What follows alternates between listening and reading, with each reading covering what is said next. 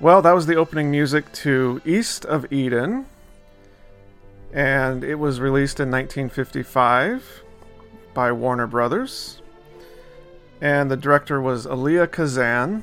The screenplay was written by Paul Osborne, and it's based on a John Steinbeck novel. And it stars James Dean, Julie Harris, Raymond Massey, Burl Ives, which it was so cool. I every time I think of Burl Ives, I think of those animated Christmas specials.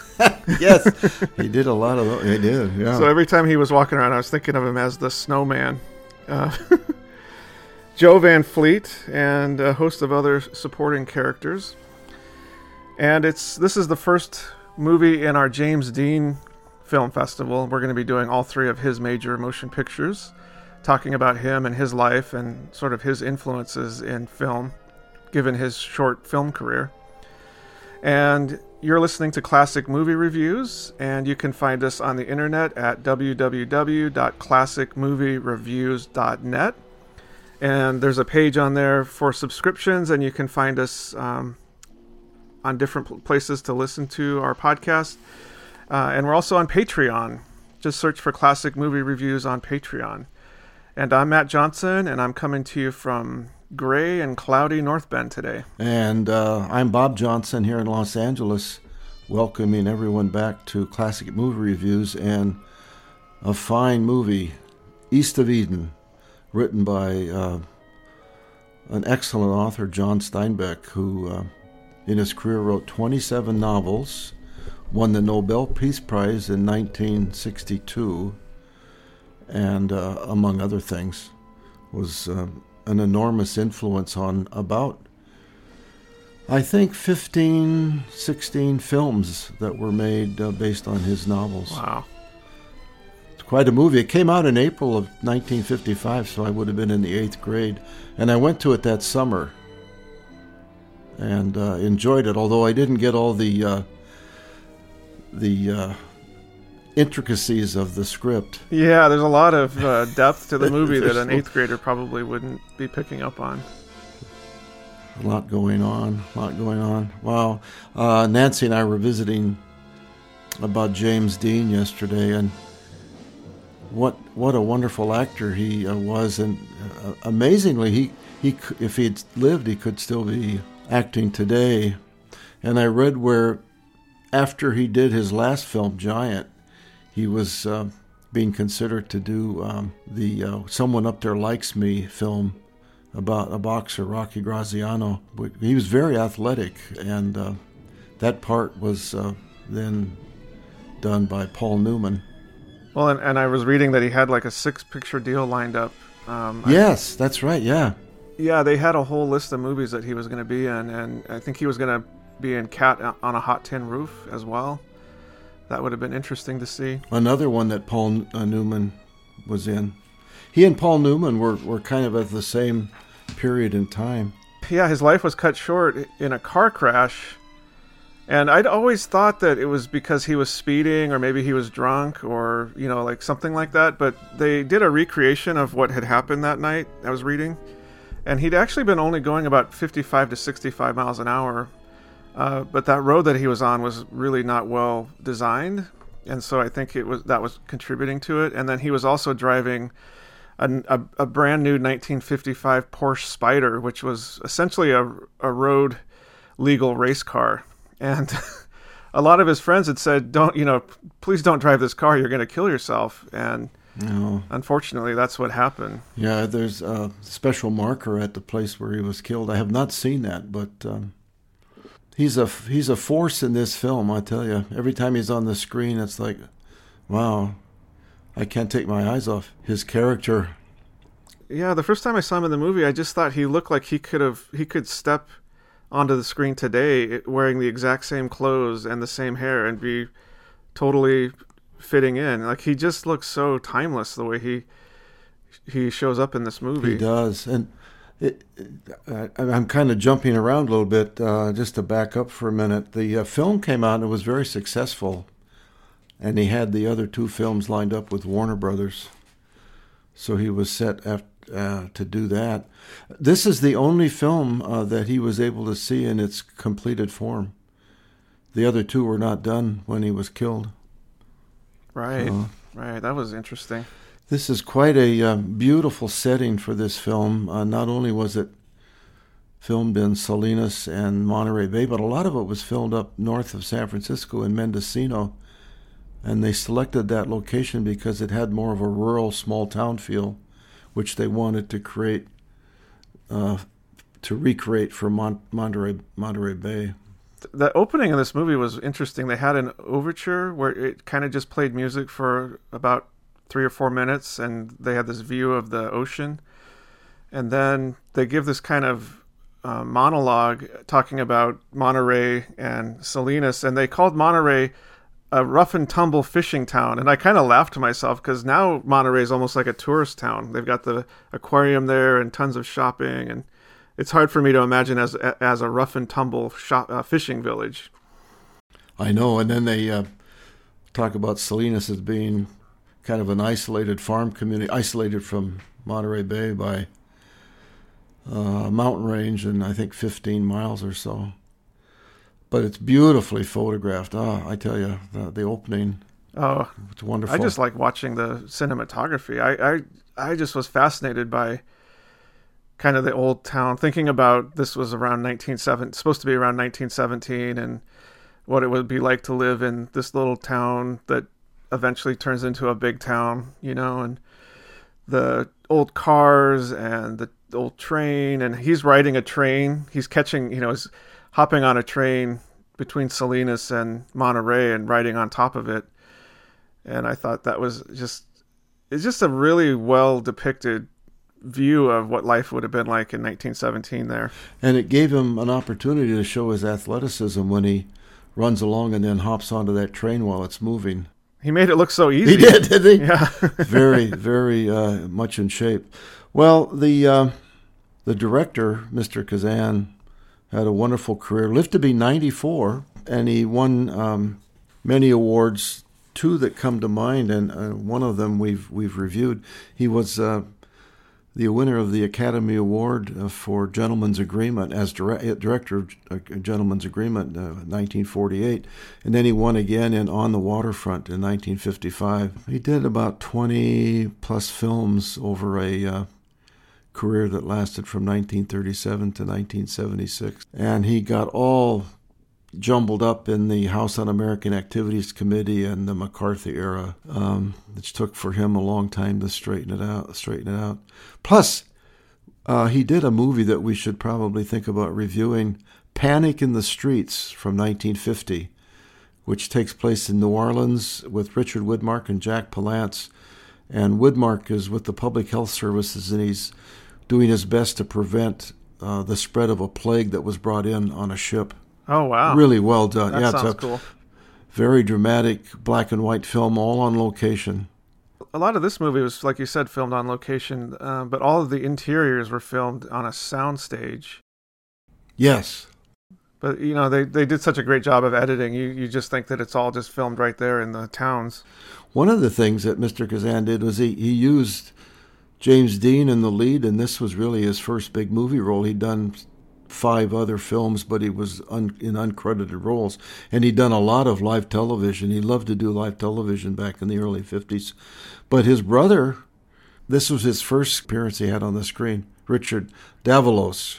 Oh, he did good. He was really good in this movie. He was really good. One of the things I really loved about this movie is that they start out and their roles are sort of like Aaron is the quote-unquote good son and happy-go-lucky and seems like everything is falling into place in his life.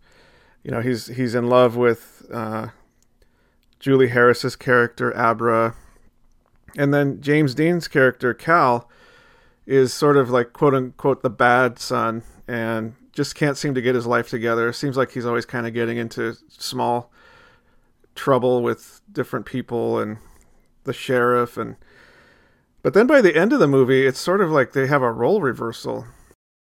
Yeah, especially that scene where Aaron is on the train. He's going to enlist in the army and go off to World War I and put his head through the glass. That scene was heartbreaking. That actually looked like he did that with the glass. Man, it really did. It really did. I bet it was that fake, like, sugar glass. The thing I was struck by in watching James Dean and his character, he all at the same time, he was an innocent young boy.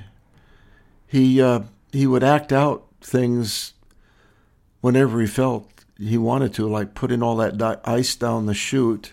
And at the same time, he was a young man who wanted to do anything that he could to seek the approval and love of his father. And he was on a mission and obsessed by the fact that he wanted to meet and know more about his mother. I mean, he was several different feelings and emotions all bundled into his wonderful performance. It's a really beautiful performance of that age, somebody at that age. I'm assuming that he's like 17, 18 maybe, somewhere around that, right? Because he's right at that age where he could get drafted into the army, I think. The confusion that you feel, and sometimes you feel like you just want to be a little kid, and he portrays that so well. It's just kind of with his body language and the way that he just gives you a look. He's just an amazing, like, physical actor. I know the different facial expressions and body language, jumping around a little bit when he has the field growing all the beans, and he does that dance in the field to kind of help promote the growth of the beans. That was totally improv.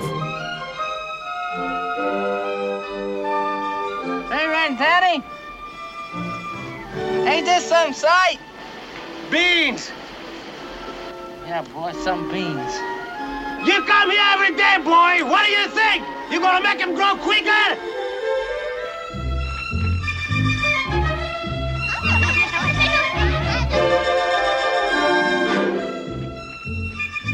He's crazy. Oh, that was awesome.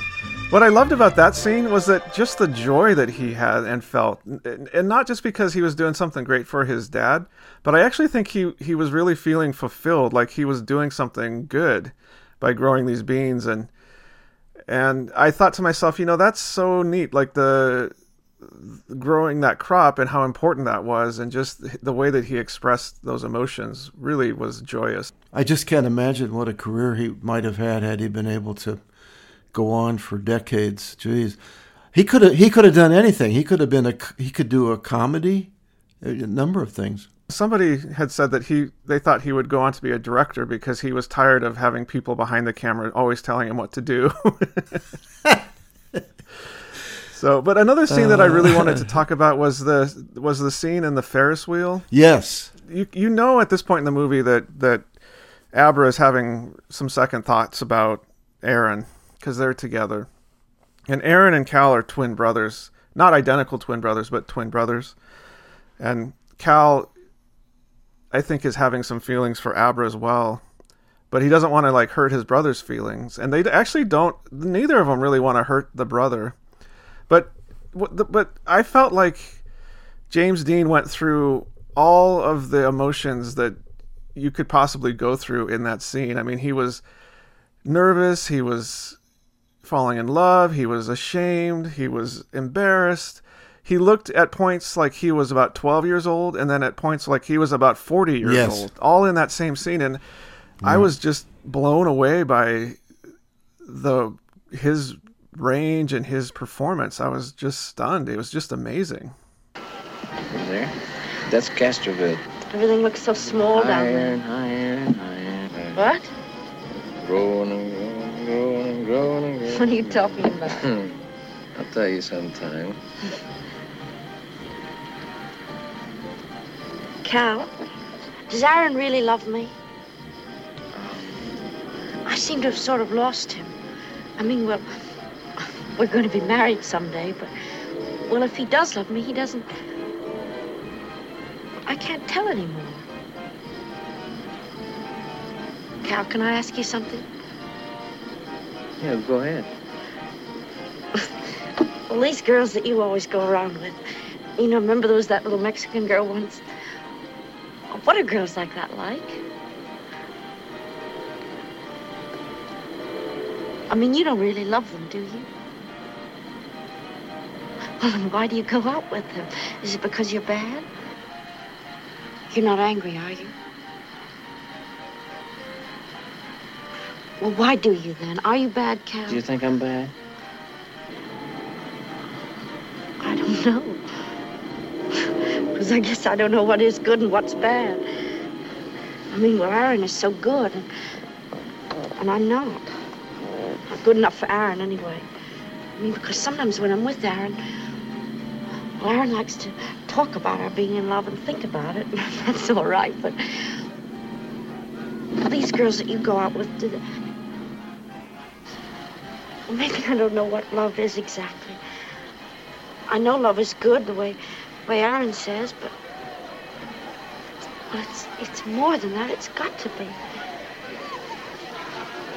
Oh, I shouldn't talk to you this way, Cal. I shouldn't. But I don't know who else to talk to, and sometimes I think I'm really bad. And sometimes I don't know what to think. Well, Aaron will knock that out of you. Will he? He's got to. Well, the way I figure it out, Aaron never having had a mother, well, he's made her everything good that he can think of, and that's what he thinks I am, and that's what he's in love with. It's not me at all, because I'm not a bit like that made-up one, not a bit. I don't mean I think I'm really bad. Look at that star. Must be a planet, it's so bright. Probably.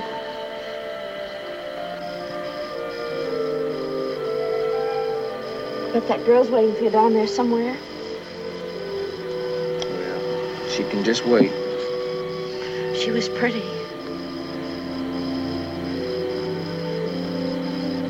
You've been awfully nice, Cal, taking care of me.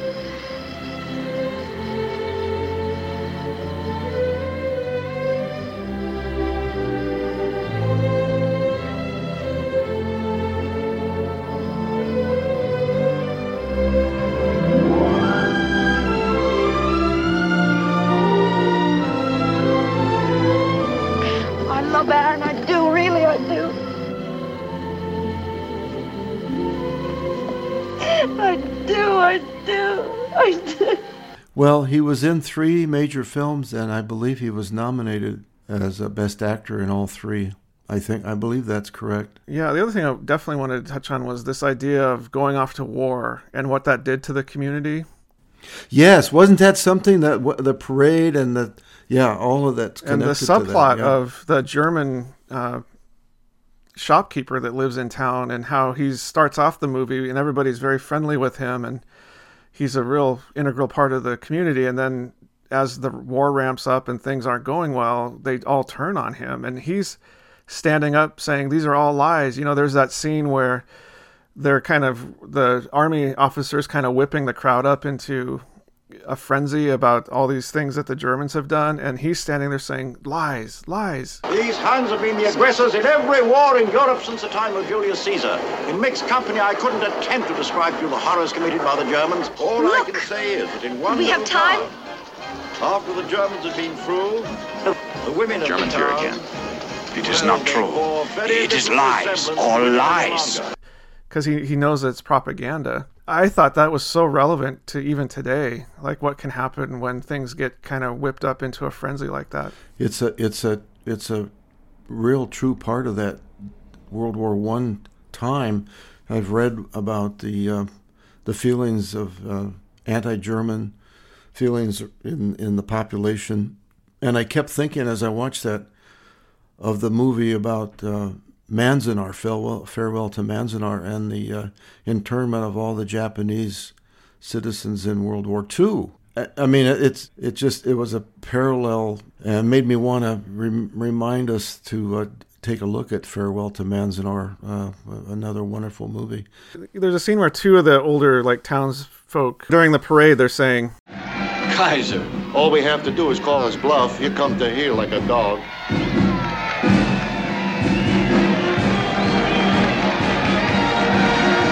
We'll be over there and clean up this mess for those foreigners in a couple of weeks. A few scenes later, those same 2 people are bemoaning how terrible it is and how long they've been there, and there's no end in sight. Marty Hop's got a telegram today. His boy was killed. I remember the day we sent him off. A lot of troop ships have been sunk. They don't even tell us about. It's gonna be a long war. Those Germans got an army.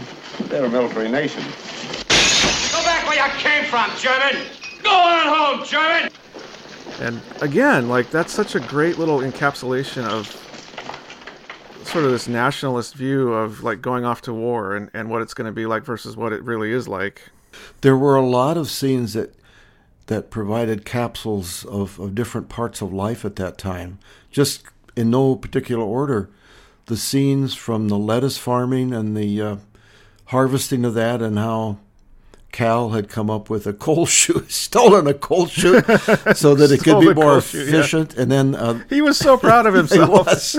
And then the scene inside the brothel, the bar and the gambling, that scene, and that enforcer guy that made a career out of being that kind of guy in a lot of movies. Oh my gosh! And the county fair recreation of that, and the Ferris wheel.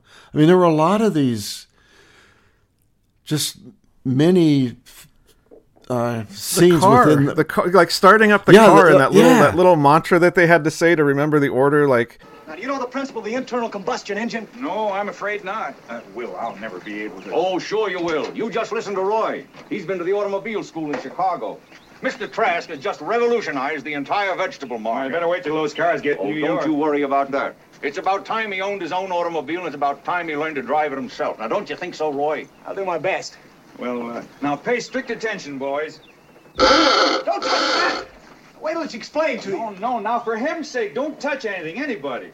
Now, the power of the explosion is exerted on a piston and through connecting rod and crankshaft, through transmission, thence the rear wheels. Got that so far?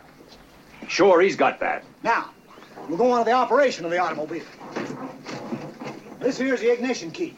Now, you mind putting out that cigarette, please? Turn this doohickey here to the left. That puts her on battery. See where it says bat? Oh, yes. Bat, short for battery. That's right. Good boy. Thank you very much. First, you gotta retard the spark. Because if you don't retard the spark, she'll probably kick your blasted arm off. Oh, now remember that. Now, this here is the spark. You push her way up. Listen. This here's the gas. You push her down. You had lessons before. No, I just saw you do it.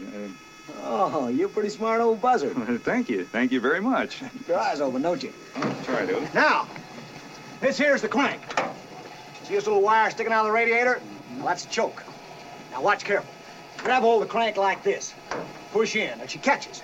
See how my thumb is turned down? Yes, I noticed that. Now, why do you do that? Well, if you put her around this way with my thumb around her, she'd probably knock my blasted thumb off. Oh, dear. First you lose your blasted arm, then you lose your blasted thumb. That's kind of wrong way around. How's that?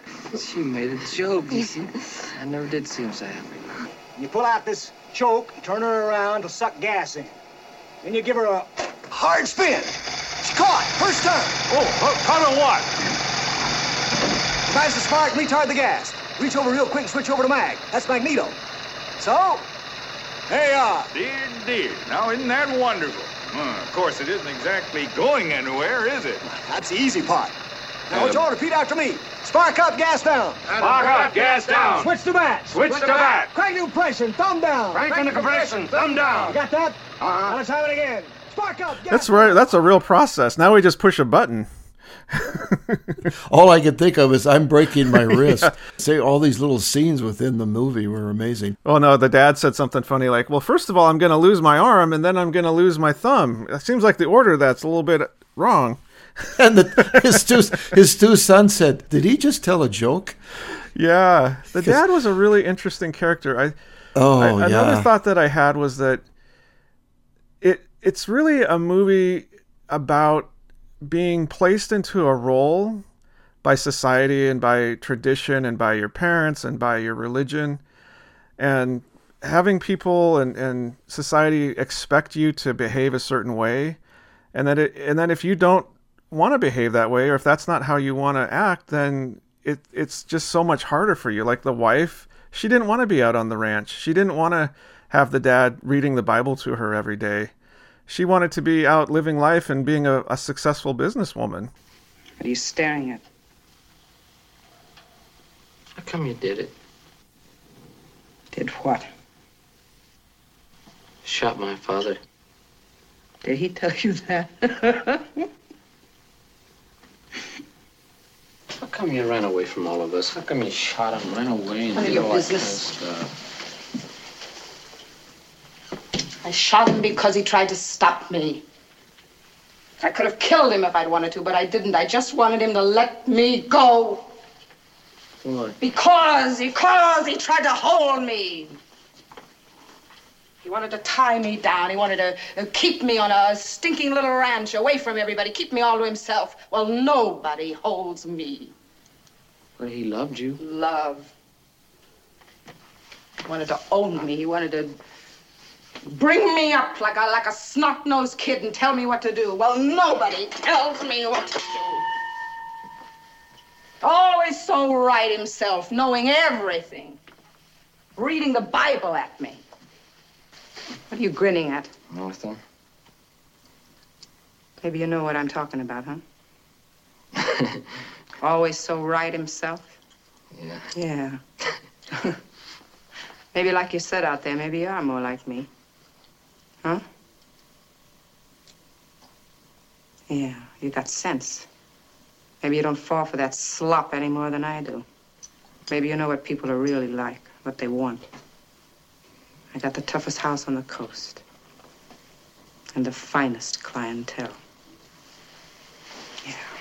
Half the stinking city hall go there. They sneak in at night. And I walk in this front door in the daytime, see? And I build it up from nothing. Now you want $5,000 of my money to go into business to pay your father back what he lost. You know, that's funny. Oh, well, I don't think he'll know where I got it. No, but it's funny just the same. Your father. He's the purest man there is, isn't he? Oh, he thought he had me all tied up with his purity. Now I give you $5,000 of the money that I made to save him his purity. If you don't think that's funny, you better not go to college. And so the same with the son. I think he didn't quite fit into that mold that the dad wanted him to fit into. And he desperately wanted his dad's affection. Oh, at any cost, really. At any cost. And Raymond Massey as a father was that Adam Trask did a wonderful job. He's an actor that was around for many decades and had so many good roles. One that comes to mind that he played in was the movie Fountainhead from the late 40s. Oh, I've heard about that. I want to watch that. Which is another one that we should watch. I know, there's so many. Oh, my goodness. One of the comments I read about him was that one particular writer thought he was sort of one-dimensional in the role. I didn't find that to be true at all. I thought he was true to the character, both strong moral, ethical values, and also a very strong commitment to his religion. That's what the character was. I didn't find anybody in the movie to be one-dimensional. I just thought they all were fleshed out with like little touches here and there that gave you more depth about their character and made you think about kind of the life that they had lived. Like for instance, Abra has this speech that she gives when they're out in the field and she's bringing lunch to Aaron. Yeah. And she talks about her growing up and how her mom had died and how her dad was so cold with her. Cal says, "Why are you telling me all this?" And she says, "Because I want to." You're really working at this lettuce business, aren't you, Cal? You think it'll turn out all right? Your father will lose quite a lot of money if it doesn't, won't he? Just about all he's got. I like your father. Do you?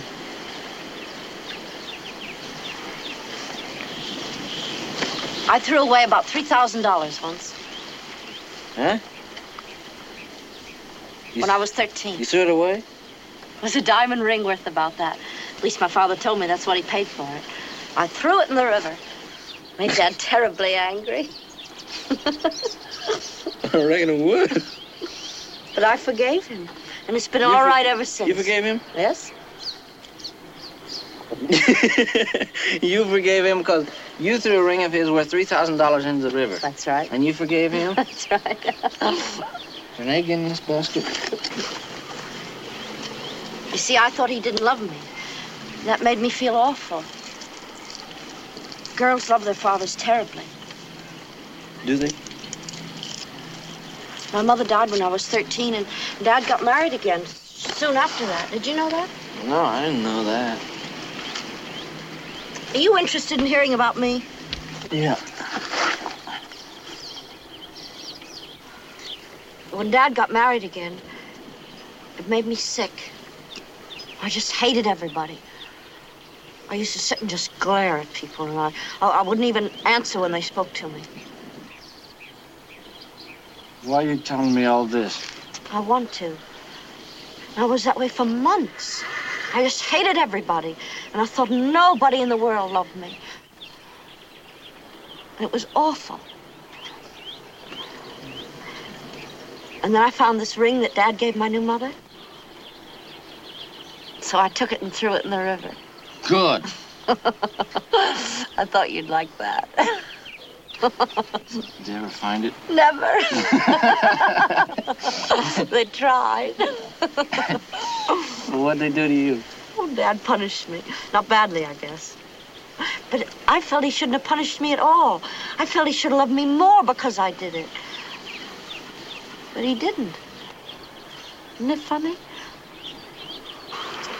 I'm grown up now, but I still understand kids better than I do grown-ups. You're not so grown up. I'm very grown up. That's a matter of opinion. I'm very grown up. More so than Dad because I forgave him for not understanding. And the minute I forgave him in my mind, I felt better.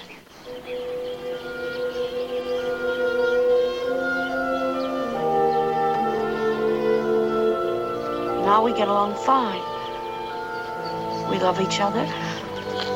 Not like we did when I was 13, but enough so we can live together till I get married. He's just my father now. Nothing to rave about. I still don't like her much. Then she's a woman. Because she just needed somebody to tell this story to. And it was just, again, it was like another heartbreaking story, but just so real and true to life. Like, that was just something that definitely happens. Julie Harris, she was in many, many films. You'll remember her from our podcast covering The Haunting from 1963. She was marvelous in that. Yes, she had a long, long career. I believe she was up for 3 Academy Awards, and I can see why. The only character that didn't fit quite right for me was at the very end of the film, that nurse that was taking care of Adam. She just seemed a little, I don't know, she was the one kind of scratchy part of the characters in the film. Yeah, maybe she was a little one-dimensional, but at the same time, it made me really think about healthcare at that time, and sort of like what the professional ethics were and how people were expected to act.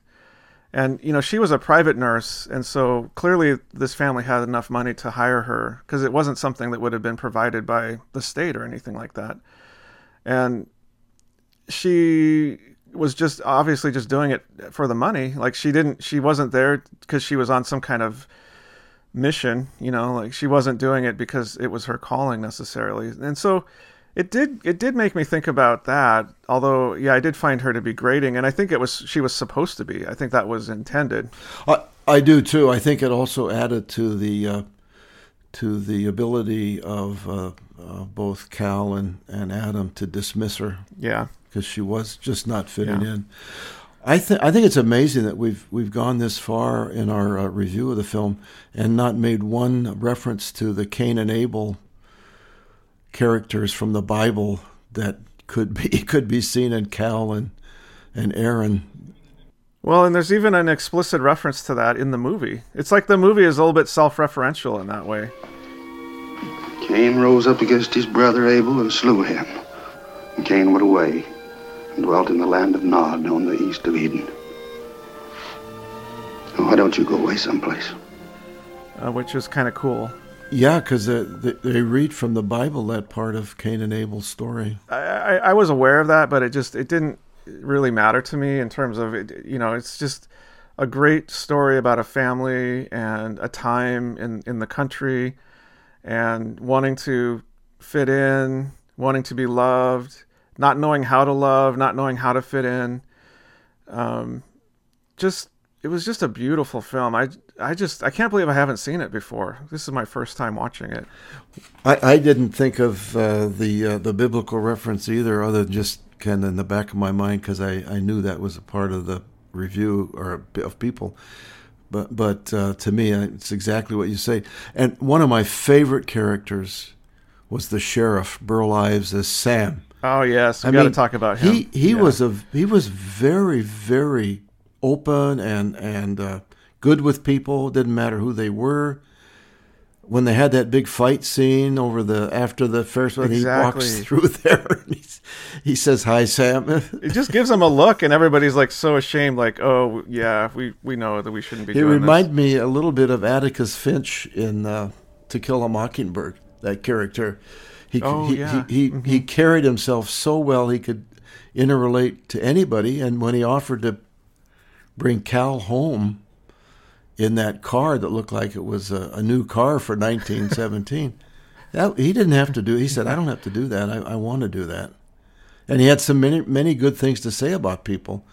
He was truly not a stereotypical sheriff that might have been that could have been turned into that role.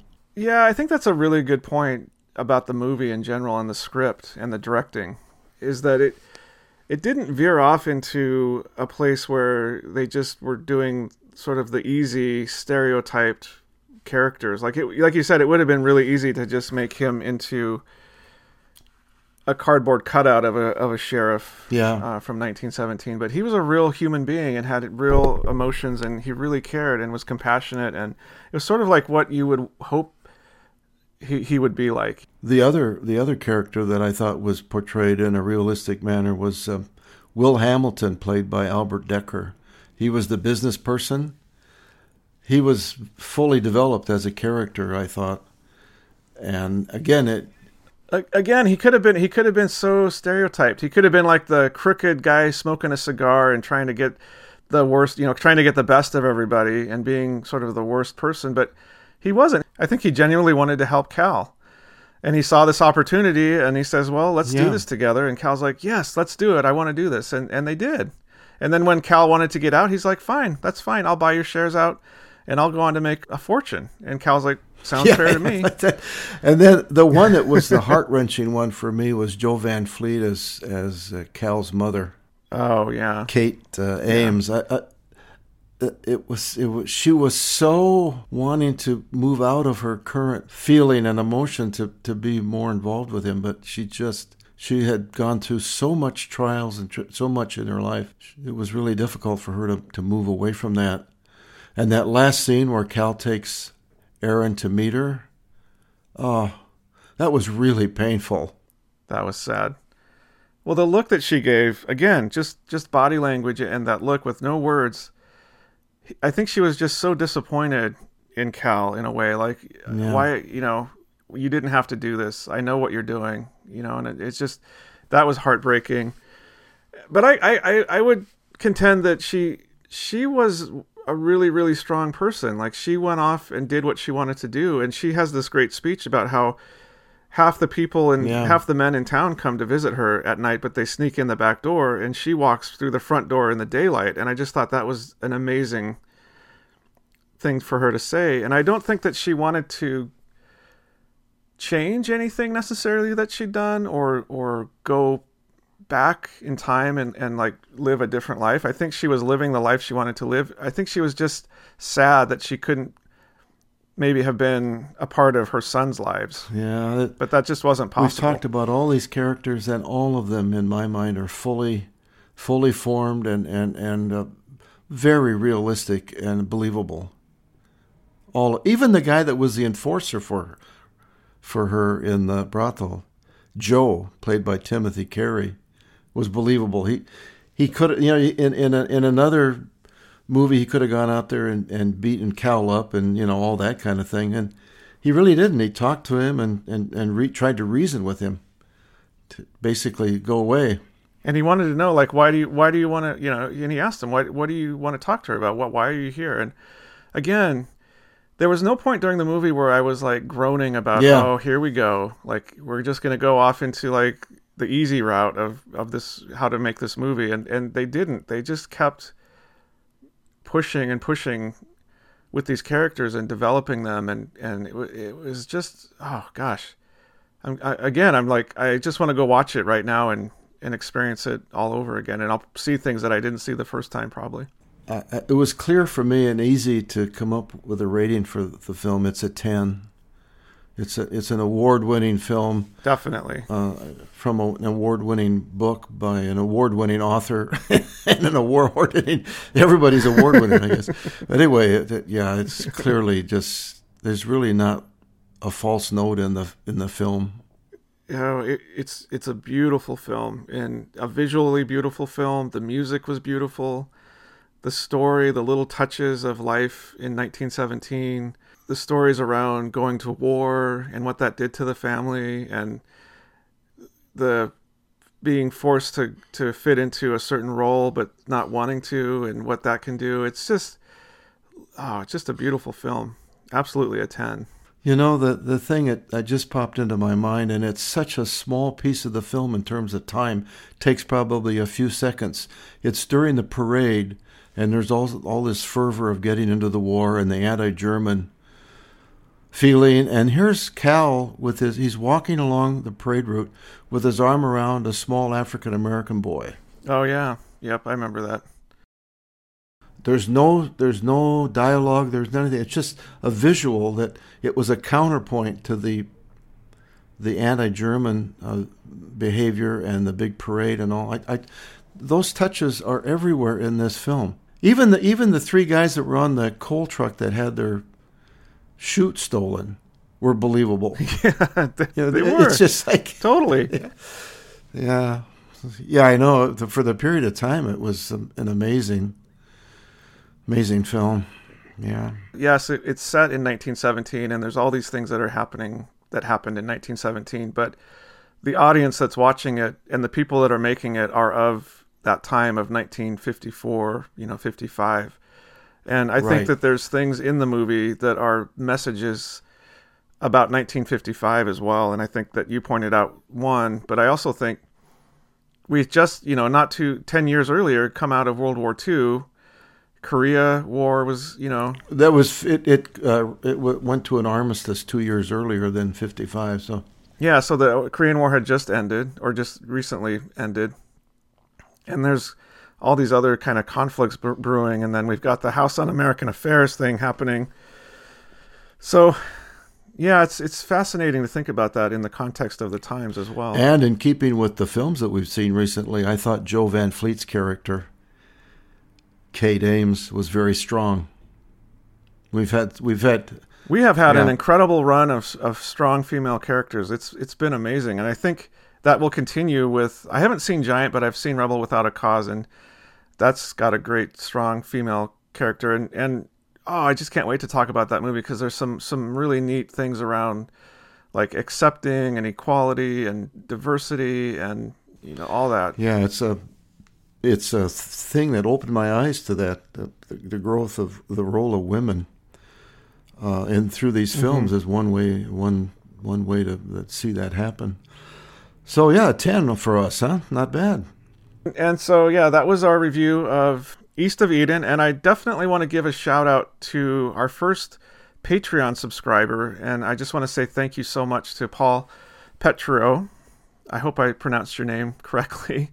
Yeah, we're on Patreon, and you can join Patreon to support what we're doing with the podcast. You can get access to this show, for instance, a week early than the regular feed. And at Tier 2, you can get a bonus show. So that would be 3 shows a month. And then at Tier 4, there's another show. So there's 4 shows a month that we're going to be producing. And so we have some really fun things planned specifically for patrons on Patreon. I'd like to echo Matt's thank you to Paul. We really appreciate it. Thanks again. Yeah, that definitely made my day yesterday, Paul. So thank you so much. And we look forward to many, many more years of podcasting and just talking about movies. We love doing that. So coming to you from North Bend today, this is Matt Johnson. And Bob Johnson in Los Angeles, wishing everybody happy movie watching.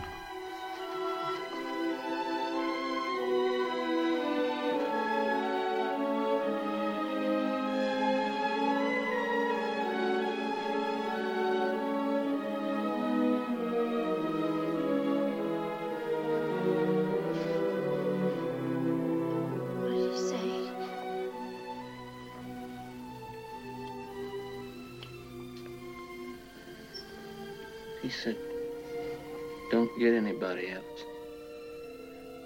He said, you stay with me. You take care of me. Oh.